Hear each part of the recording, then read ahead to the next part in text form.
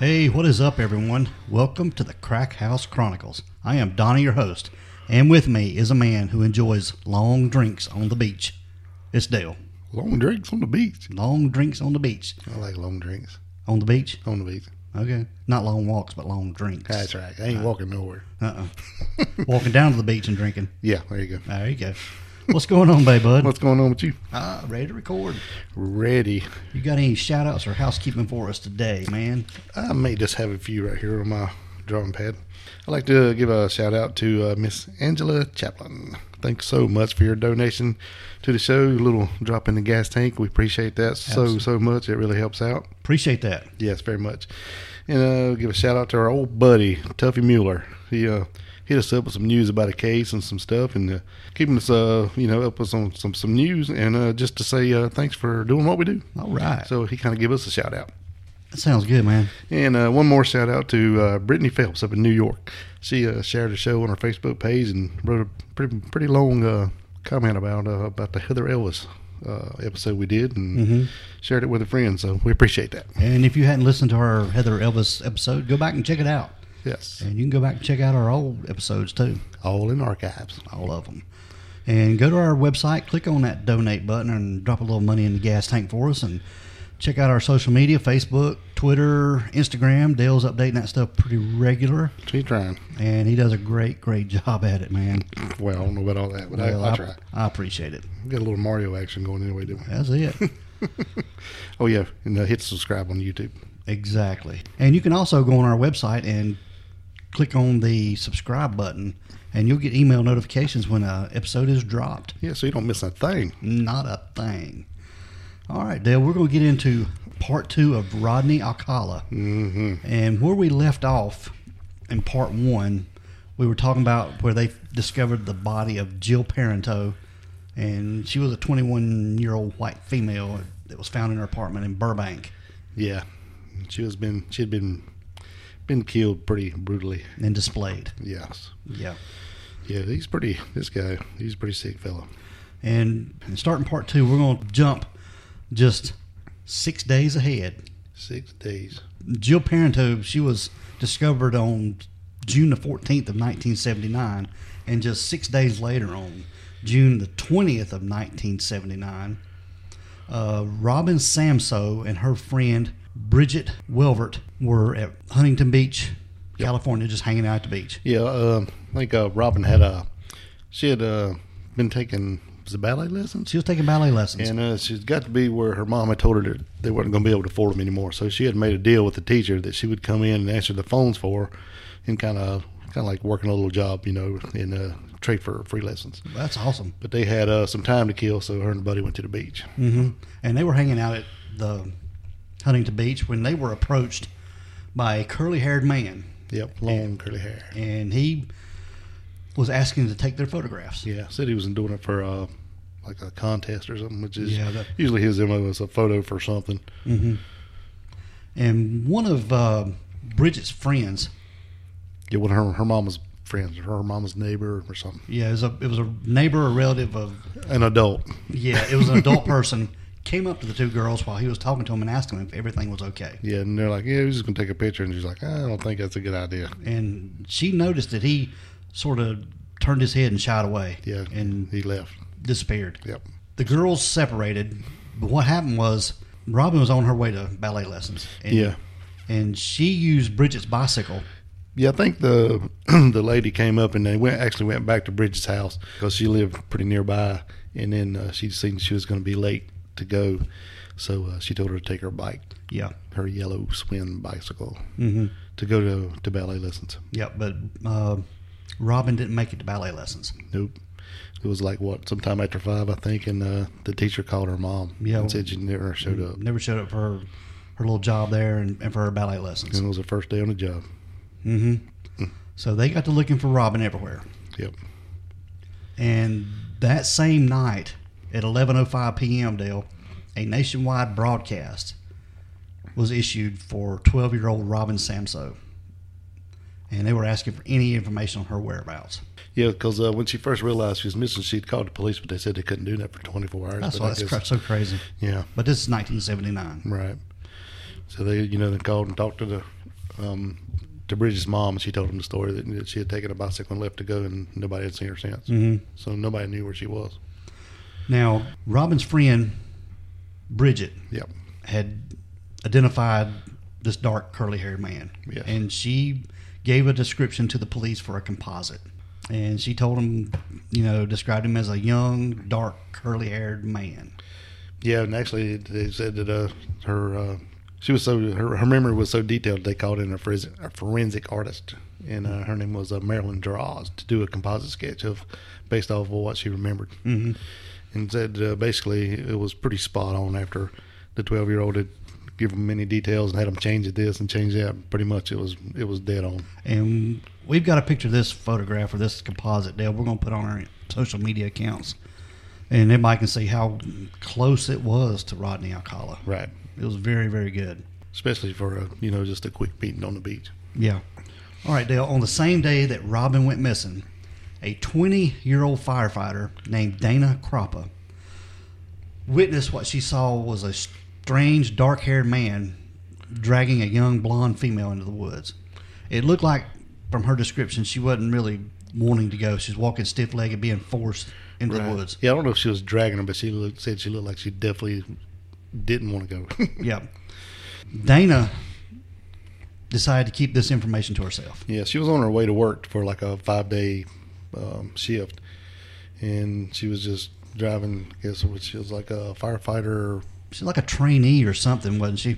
Something like that. Anyway, she was a firefighter ranger or something. It wasn't just a straight out firefighter. So she was on her way to work for a 5-day shift, and then she just decided, did I see anything? Was it wrong? Was it not? Was it a father and daughter? And she just didn't want to walk in the woods, so she didn't really know if she saw something or anything wrong, basically.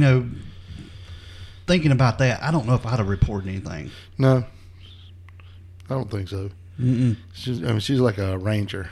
Yeah. So I'm sure you see, and then I don't really know exactly where they were, but it was it a pull off to where people go in the woods? It is. Because, they said later that they found tracks and stuff, so I'm assuming people go there often. Yeah. So like that little area or something. Yeah, so maybe it wasn't that unusual to see a car there. And really what piqued her interest is the car he was driving was like one of the exact same kind that she had. Yeah. And that really was what caught her eye in the first place. Not that really stood out to her. Yes. Mm-hmm.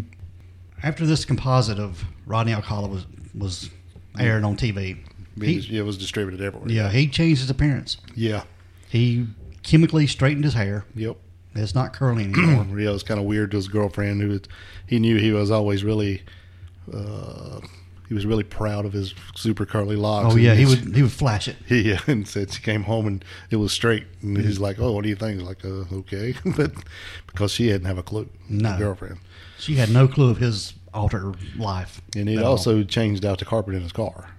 Yeah, claiming he had spilled gasoline on it and couldn't stand the smell. Yeah, but she never noticed any gasoline smell at all. She just believed anything he said. Yeah, she was. Pretty much. Yep, exactly. Mm-hmm. Well, he was a smart, smooth talker guy. Oh yeah, he was very smooth. Talker, whatever. On June the 25th of 1979, this firefighter Dana Croppa, she returns to the site where she saw the dark-haired man dragging a young girl into the woods, and there she finds human remains. Right. So she just kind of walked in, hoping she wasn't going to find them, but she didn't know it had been bugging her really bad. Yeah. But then again, she didn't report it. Right. Mm-mm. So you just wondered if she didn't know what she saw, or if it just freaked her out so bad, or if she just felt so bad she didn't say nothing to begin with, or do we know anything really? Kind of in a way, it might have freaked her out. I'm sure it might have messed her mind up a little bit. It would have freaked me out. Mm-hmm. And then you're thinking, man, if I stopped that day. Yeah. I mean, once I don't know. I guess you don't really know. It's all connected right off the bat. You're just trying to put it all together in your head. Yeah. But about this time, Dale, the next day, Rodney changed his appearance, straightened his hair and everything. Yeah. I guess these curls are starting to grow back in. Or pop back in, yeah. Yeah. So he just cut it all off. Yeah, the straighten didn't hold, so yeah, he cut it off. Cut his hair short. Mm-hmm. So he already knows the heat's on. The heat's getting on, and the composite's out, and then it looks so much like him. He's got to change quick. Mm-hmm. All right, Dale. After receiving several convincing tips about a man who raped and attempted to murder an 8-year-old girl, which was Tali Shapiro. Right. Detective Craig Robertson furthers his research on Rodney Alcala as a possible suspect in the Robin Samsoe case, and he decides to drive to Riverside, California, to obtain his mugshot. It's pretty weird how far technology's come where you have to drive to go get one. Yeah, but this is 1979, so... Right. Yeah, and they even got tips from the guy who was Rodney's parole officer at one time. Said, I believe this is your guy. And he saw the composite sketch. Yeah, and then also... that's how good the sketch was. Right. Also, the guy who witnessed Rodney take tally, Donald Hayes, he actually called in and he said, I've not been to the beach. I don't know Robin, but this sounds exactly like the guy that I saw do this all them years ago. Mm-hmm. And turned out he was right. Yep. Now, this is what gets weird, Dale. After coincidentally watching Alcala's episode on the dating game, Detective Art Droz, which is Marilyn Droz' husband, the one that done the composite, he just happened to be at home and turned on the TV, I guess, to have a little background noise or something. Yeah, it said that he went home and he couldn't wait to go in and tell Marilyn how good a job she done, because I was getting all these tips and it looked really, like him. So he went in and she wasn't home. So he sat down, and I think he made him a drink, sat down and flipped on the TV and picked up the paper and started reading it, and he heard the noise. He knew it was like a dating game or story. He could hear the theme music coming on, so he wasn't really watching it. And then he heard Alcala's name, and it freaked him out, and he looked up and he reached in his pocket and pulled out that composite, and it was dead on. What coincidence is that? So the next day I think he called Chuck Barrett Studios and asked him what was going on, and they said that was a rerun from the original show. A year earlier. Right. So they sent somebody over to get a videotape copy of it from the production house. That's so crazy. Really. Talk about timing. Yeah.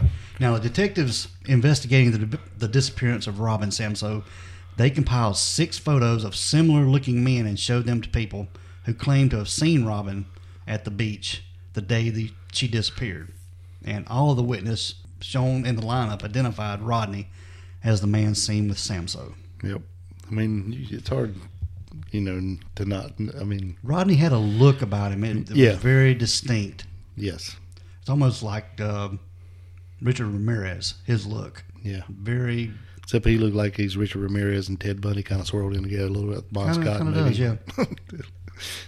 Yep. Well, it depends. When he starts changing his look, he looks totally different. Yep. It's crazy. Yeah, when he cuts his hair off and grows a mustache. Yeah. He don't even look like the same guy. No, and then some of these older photos you see, he looks kind of like Manson when he's gray and with the big beard and all that mess. Mm-hmm. Yeah, we'll post all these pictures. Yep. On June 29th, 1979, Dana Croppa, just remind everybody, she's the 20-year-old female firefighter. Park ranger chick. Yeah. She returns to the site where she saw the human remains. And after working in the same area earlier that day with a fellow fireman, Willem Popke, she became visibly upset when Popke threw what he thought was a deer bone at her. Yeah, he just picked it up and threw it at her like it was being a joke. Yeah, but she got pretty upset, and Cropper returned to the site to confirm her hunch that the bones found were those of a human and not an animal. Yeah, she flipped out. And she was correct, and once again, she did not share her findings with anyone. What the heck, man? So she didn't even tell him then? No. Now, just a couple days later, on July the 2nd, William Popke, he discovers the human remains while working in that area, and that Croppa, he'd been with Croppa that a few days earlier. So I guess if they was like park rangers or whatever, they was probably in there cleaning up trash and this kind of stuff. Yeah, working the same area, I guess. But unlike his coworker, Popke reports his findings of the dead body to the authorities. So at least somebody had done something. Yeah. And just a few days later, an autopsy on the remains were determined that they were of a young girl around 12 years of age. And dental records confirmed that they were the remains of Robin Samsoe. Yeah, they had to use dental records because it was in pretty bad shape. I guess animals had got to her or something. I think the head was all, the skull or whatever was apart from the body, and the hands and the feet, I think. Yeah. But it was also pretty much deteriorated where there wasn't very much soft tissue at all. Mm-mm. It was almost skeleton-like. Yeah. So it'd been, I guess, partially buried maybe and then ravaged by wildlife. Because this hadn't been that long, really, since. It hadn't been that long, but yeah, I guess the animals had got to her. Right, because, it'd take a lot longer than that to break down naturally. Yeah. But if animals had got to her, I mean, Cleaned it out. Yeah. it cleaned it off pretty good. Now, I guess Rodney about this time is feeling the heat even more, Dale. And he tells his current girlfriend, Elizabeth Killer, that he wants to move to Texas, Dallas, Texas. Yep. And he's wanting to open up a photography studio in Dallas. He said the career opportunities are better there. Yeah, I think he told her he actually had somebody that would back him down there if he would win. He was going to go down there and check it out. Gotcha. But makes more sense since I'm sure he don't have no money because he didn't work. No, he's living off his mama's retirement or whatever. Yeah. So he tells his girlfriend Elizabeth that he's going to Dallas. Going to Dallas. And he's get everything straightened out, and he will send for her. Right. But Rodney don't go to Dallas. Where does he go? He goes to Washington State, Seattle, Washington. 1,000 miles. Yep. In the opposite direction. Opposite direction. Yep. And while in Washington, Rodney rents a storage unit from Cecil Lockram. And he has in his possession several boxes of some of his items. Yeah, I think he drove up and asked them if they had a place, and they had one unit left, and he rented it on the spot. Yeah. And started carrying stuff in. Yep. And then he drives back to California. It's going to be a hell of a ride. Yeah. And Rodney returns to Los Angeles to see his girlfriend and informs her that, they'll be moving to Texas permanently on July 24th of 1979. But didn't he say anything about the trip to Seattle? No, because he went to, quote, Dallas. Exactly. He's working everybody. He is. He's working everybody he knows. Well, if you think about it, man, he's been going a long time. He's now 36 years old. That's 11 years since he started. Yeah, so this is a pretty long run for a killer. I mean, plus he's been almost caught and let go so many times. It's crazy. Mm-hmm. On July 24th, they had strong evidence against Rodney, and Sergeant Ron Jenkins and Detective Robinson and other members of the Huntington Beach Police Department, they arrive at Rodney's house, and they have a warrant. And they allowing them to search his car and house and obtain certain evidence that they believe would connect him to the murder of Robin Samso. Yep. And they're going through the house, and I think when they get in the house, the mom answers the door. Yeah. And knocked on the door and said, "We know where the police were here." But Rodney's asleep in the bed. Mm-hmm. And they go in, and Rodney's still asleep. Yeah, they wake him up. Yeah. Hey, man, get up. You wake up, and there's cops all standing around the bed. Yeah. We're here for you. Arresting you on a suspicion of murder for Robin Samso. And they're taking all kinds of stuff into evidence, and they see a receipt. Yeah. For a storage locker. Right. Yeah, I think the warrant was actually for photography equipment, film, both, and film developed and undeveloped, and photos and all kinds of stuff like that. But said anything not like that wasn't on the warrant, so he actually couldn't take the receipt that they found, but they did see it and thought it was kind of weird. Mm-hmm. So one of the detectives actually wrote down all the information. He couldn't actually take the physical receipt, but he could write down the information off the receipt. He took out pen and paper and made a copy. He did. Exactly. Today's the time, I guess, if you take a picture of it with your phone, I guess. That's right, yeah. Yeah, he made a copy of that receipt, wrote it out. Figured he might need it later. Yeah, you never know. After they got the necessary evidence from their search, Alcala was booked on suspicion of murder of Robin Samso. Mm-hmm. And at the Huntington Beach jail, and bail was set for $250,000. Yeah, they set it high enough where his mom couldn't get him out this time. You think about it, 1979, $250,000. That's a pile. That's a lot of money today. Now, Rodney was in jail. Yep. And he has a phone call with his sister, Maria Christine, which she goes by Chrissy. Oh, ain't that sweet? And in jail, they record their phone calls.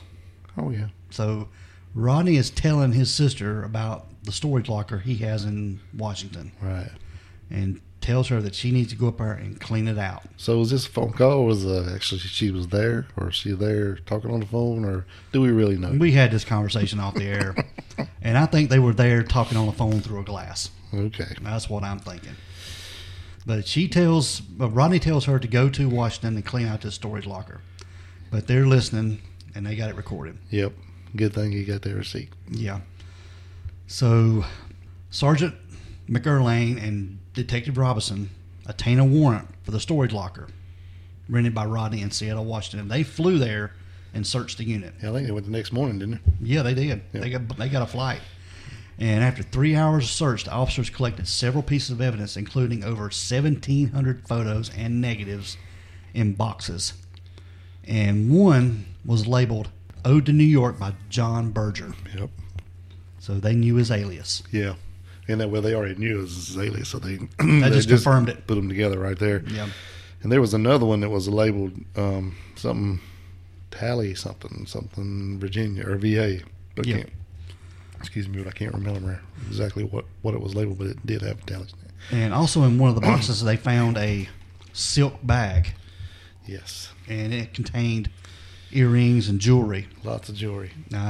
Almost like trophies of some of his victims. Not almost like. It was trophies. It was trophies of his victims. Right. So, Dale, at this time, they've got Rodney pretty much dead to right. I mean, Right. they've got him. Yeah, they don't have a lot of physical evidence, but they got a pile of circumstantial. Mm-hmm. Because, DNA is not a real big thing at this point in time. No. And nobody actually saw him take Robin. They just kind of saying they pretty much think he did.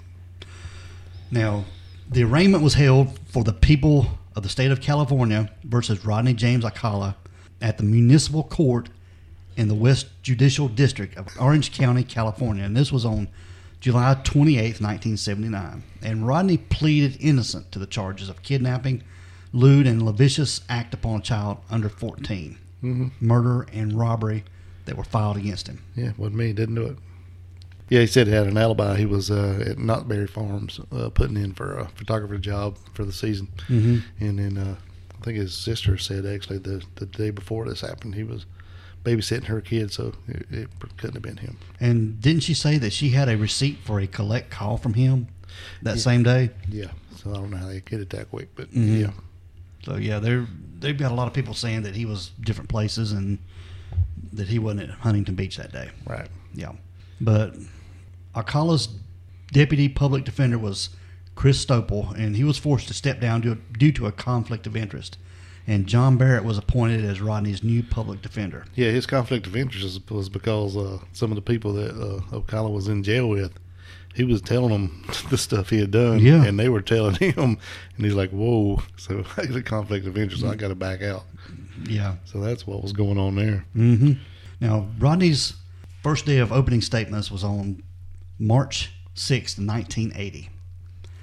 And on March the 19th of 1980, this Dana Croppa, the female firefighter, considered to be the prosecution's key witness, Dale, testified that she saw Rodney forcibly steering a blonde girl into the woods on June the 20th of 1979, and that she saw him again the following evening on June 21st at the same location as the previous night. Right, without the girl. Yes, and she also claimed to have returned to the same site on June the 25th, and where she said she saw the body.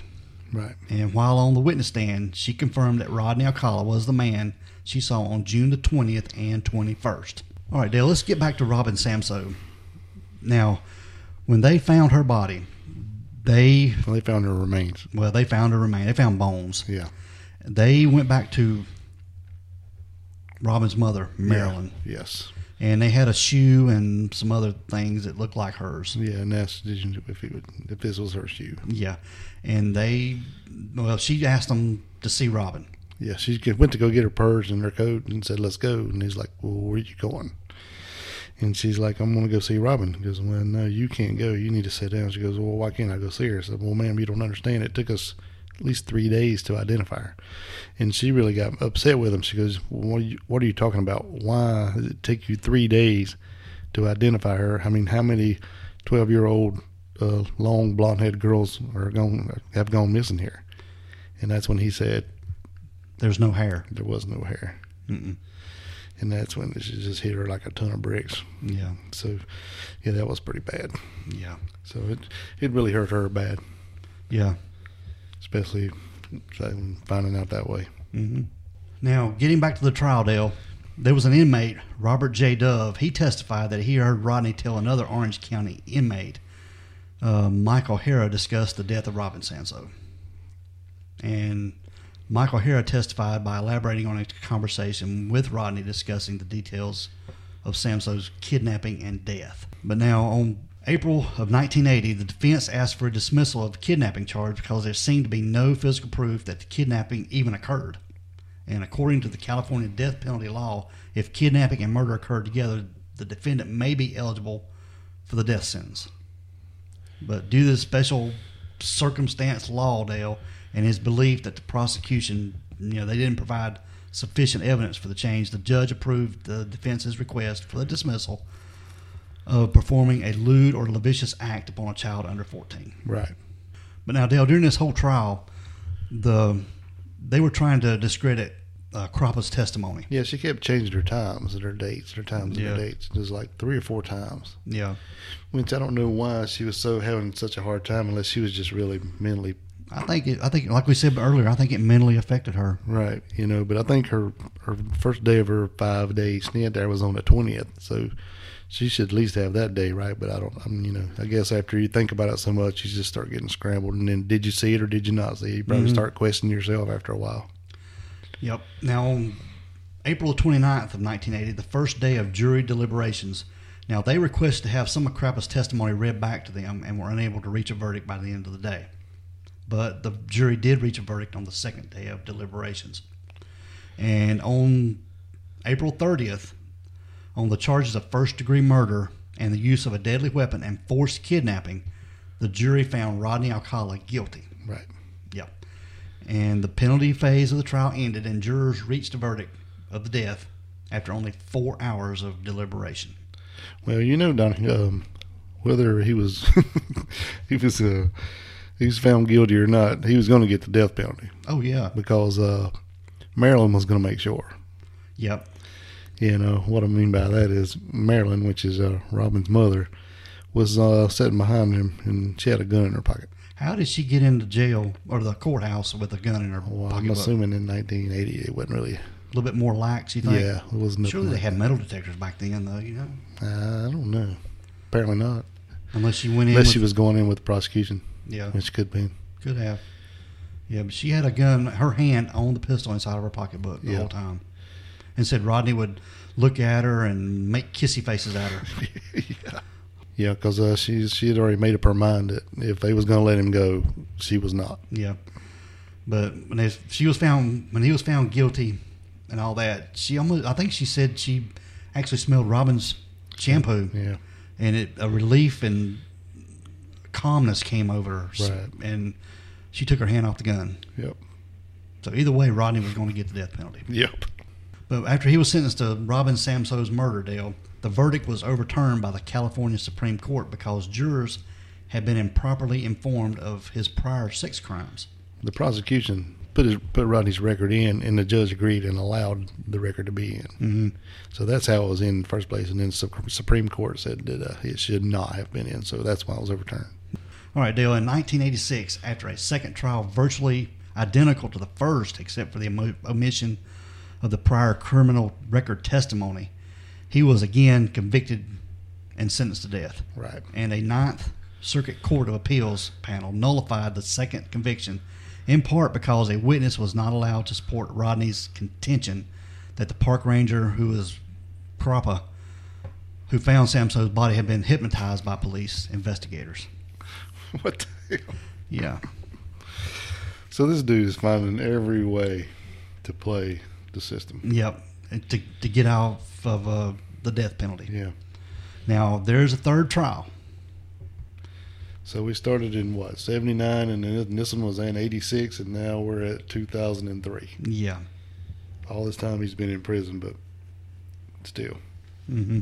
So poor old Robin's mama's got to go through this a third time. Yeah, so just to back up, on April 2nd of 2001, a federal appellate court overturns Rodney's death sentence in the Samso case, ruling that the Superior Court judge precluded the defense from presenting evidence material to significant issues. That was how they got out of it. Now, on June the 5th of 2003, which is a little over 2 years later, the Los Angeles County District Attorney's Office filed murder charges against Rodney, alleging that he killed Wickstead during a burglary and rape. Right. The big difference is coming up now, Donnie, is because DNA has made giant strides. Yeah, it's made leaps and bounds by this time. Yes. So it's going to be a little bit harder to get out now. And in 2003, while preparing their third prosecution, the Orange County, California investigators learned that Rodney's DNA, which was sampled under a new state law, over his objections matched semen left at the rape murder scenes of 2 women in Los Angeles. Additional evidence, including another cold case DNA match in 2004, led to Rodney's indictment for the murders of 4 additional women. Jill Barkham, who was 18, she was a New York runaway found rolled up in a ball in a Los Angeles ravine in 1977, and originally thought to have been a victim of the Hillside Strangler. Right. Was Georgia Wickstead, one we just mentioned, who was 27, and she was bludgeoned in her Malibu apartment in 1977. So all these old killings is coming out because of DNA. Yes. So now they've got him for sure. And Charlotte Lamb, who was 31, raped and strangled and left in her laundry room, the one we talked about in episode 1, or part 1. And she was from El Segundo. And then Jill Parenteau, she was 21, and she was killed in her Burbank apartment in 1979. Right. And all those were linked because of DNA evidence. And like we said, they were found posed in carefully chosen positions. Yep. So they had all the same MO. And another pair of earrings found in Rodney's Seattle storage locker had residue that matched Charlotte Lamb's DNA. So they've got him. Yeah. Yeah. And during Rodney's incarceration between the second and third trials, he wrote a self-published book called You, the Jury, in which he claimed his innocence in the Robin Samsoe case and suggested a different suspect. He also filed 2 lawsuits against the California penal system for a slip and fall incident. And I guess he was in prison for refusing to provide him a low-fat diet. Yeah. You're going to sue him for that. Yeah, I mean, you're on death row, but I need a low-fat diet, man. Now, still in 2003, the prosecutors entered a motion to join the Samsoe charges with those of the 4 newly discovered victims that we just talked about because of DNA. Oh, wow. Yeah, and Rodney's attorney contested all this, as one of them explained, if you're a juror and you hear one murder case, you may be able to have reasonable doubt, but it's very hard to say you have reasonable doubt in all 5, especially when 4 or 5 aren't alleged by witnesses, but are proven by DNA matches. Mm-hmm. Now, in 2006, 3 years later, the California Supreme Court ruled in prosecution's favor, and in February of 2010, Rodney stood trial on 5 joint charges. So his trials have been going on. It's 2010 now. We started, 70-something? Yeah. They showed the jury a portion of his 1978 appearance on The Dating Game in an attempt to prove that the earrings found in the Seattle locker were his and not Samsoe's. Yeah, he showed that because he had fired his attorney and was being his own attorney. Yeah. Like that ever works. And he would even put himself on the stand and answer and ask himself in different voices. That would be a show, man. I wish there was video of that. Yeah. Now, Jeb Mills, he was an actor, and he competed against Rodney on The Dating Game. He was the bachelor number 2. Yeah, he's a dude from Seinfeld, right? Yeah. And he told a reporter that earrings were not yet socially acceptable for men in 1978. And he'd never seen a man with an earring in his ear. Right. He said, I would have seen him. I don't think he had done it. He said he would have noticed him. He's lying. Yep. Now, Rodney made no significant attempt to dispute the 4 added charges other than to assert that he couldn't remember killing any of the women. As part of his closing argument, he played the Arlo Guthrie song, Alice's Restaurant. It's about a protagonist that tells a psychiatrist that he wants to kill. Yeah, he's trying to get out of going to the army. Yeah. So he just starts telling all this mess. This song's about 2 hours long. Yeah.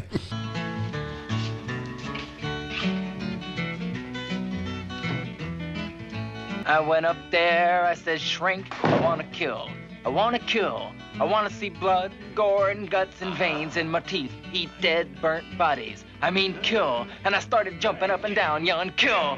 And after less than 2 days of deliberation, the jury convicted him on all 5 counts of first-degree murder. And a surprise witness, Dale, in this trial was Tally Shapiro. Yep. Which was Rodney's first known victim. Yep. The little girl that lived. Yep. Is now the one. She wouldn't come back when she was little. Her parents wouldn't bring her back to put him away. So she got her day in court. She got her day in court. She finally come in to face him. When I first heard that, I got cold chills. Yeah. Man, that was just freaking awesome. Yep. I'm telling you. Yep. You know, and that was probably the last thing he ever thought was going to happen. Now, Richard Rappaport, he was a psychiatrist paid by Rodney and the defense, and he testified that borderline personality disorder could explain Rodney's claim that he had no memory of committing the murders. And the prosecutor argued that Rodney was a sexual predator who knew what he was doing and knew it was wrong and didn't care. And in March of 2010, Rodney was sentenced to death for the third time. Third time. This might be the charm. But he can still appeal. He gets automatic appeal, doesn't he? Yeah, automatic appeal with the death penalty. Which makes no sense to me. And, you know, I know a lot of people think different about capital punishment, but I think if you're dead to rights, you shouldn't be sitting there in damn 30 years. All right, Dale. Let's get into March the 10th of March of 2010, when the Huntington Beach, California, and New York City police departments, they released 120 of Rodney's photographs that they found in that storage locker. Right. They were thousands of photographs, but they couldn't release them all because they were... There's some naked stuff going on. Yeah, and underage stuff going on. Yeah. But they did release 120 of these photographs, and they sought the public's help in identifying them. Right. If you know these people or if they're missing, please let us know. Yeah, and approximately 900 additional photographs could not be made public. Police said that because, like we said, they were too sexually explicit. Right. And in the few weeks, the police reported that approximately 21 women had came forward to identify themselves, and at least 6 families said they believed they recognized loved ones who had disappeared years ago and were never found. Right. So this, leads me to believe that Rodney had a victim count way up. Man, there's no telling. Yeah. No telling. And if that Crappa girl wouldn't have just parent drove by that day and seen him going in the woods, they probably never would have found that little girl either. Now, none of the photographs were connected to a missing persons case or unsolved murder until 2013, when a family member recognized a photo of Christine Thornton. She was 28, and her body was found in Wyoming in 1982. Wow. Wyoming. And it shows a photograph of Christine on a motorcycle. And it looked like she was just having a good time. She'd met Rodney, taking pictures of her and stuff. Right. And then she just went missing. What the hell is he doing in Wyoming? Wasn't he in probation then? Yeah, but they thought that Christine may have been pregnant and was just leaving. Running away? Yeah, ran away, but they don't know for sure. Right. Now, in 2010, Dale, the Seattle police named Rodney as a person of interest in an unsolved murder of Antoinette Whitaker, who was 13 in July of 1977, and Joyce Gaunt, who was 17 in February of 1978. Rodney rented the Seattle storage, like we talked about, in which they found all the jewelry belongings to 2 of his California victims. And other cold cases were reportedly targeted for reinvestigation in California, New York, New Hampshire, and Arizona. And in March of 2011, investigators in Marion County, California, which is north of San Francisco, they announced that they were confident that Rodney was responsible for the 1977 murder of Pamela Jean Lamson, who disappeared after making a trip to the Fisherman's Wharf. What was she going there for? Photographs. To be photographed.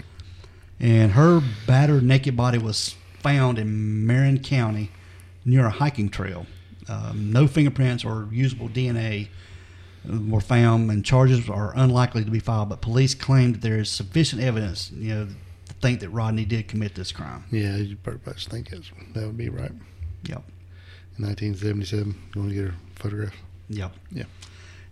In September of 2016, Rodney was charged with the murder of 28-year-old Christine Ruth Thornton, who disappeared in 1977.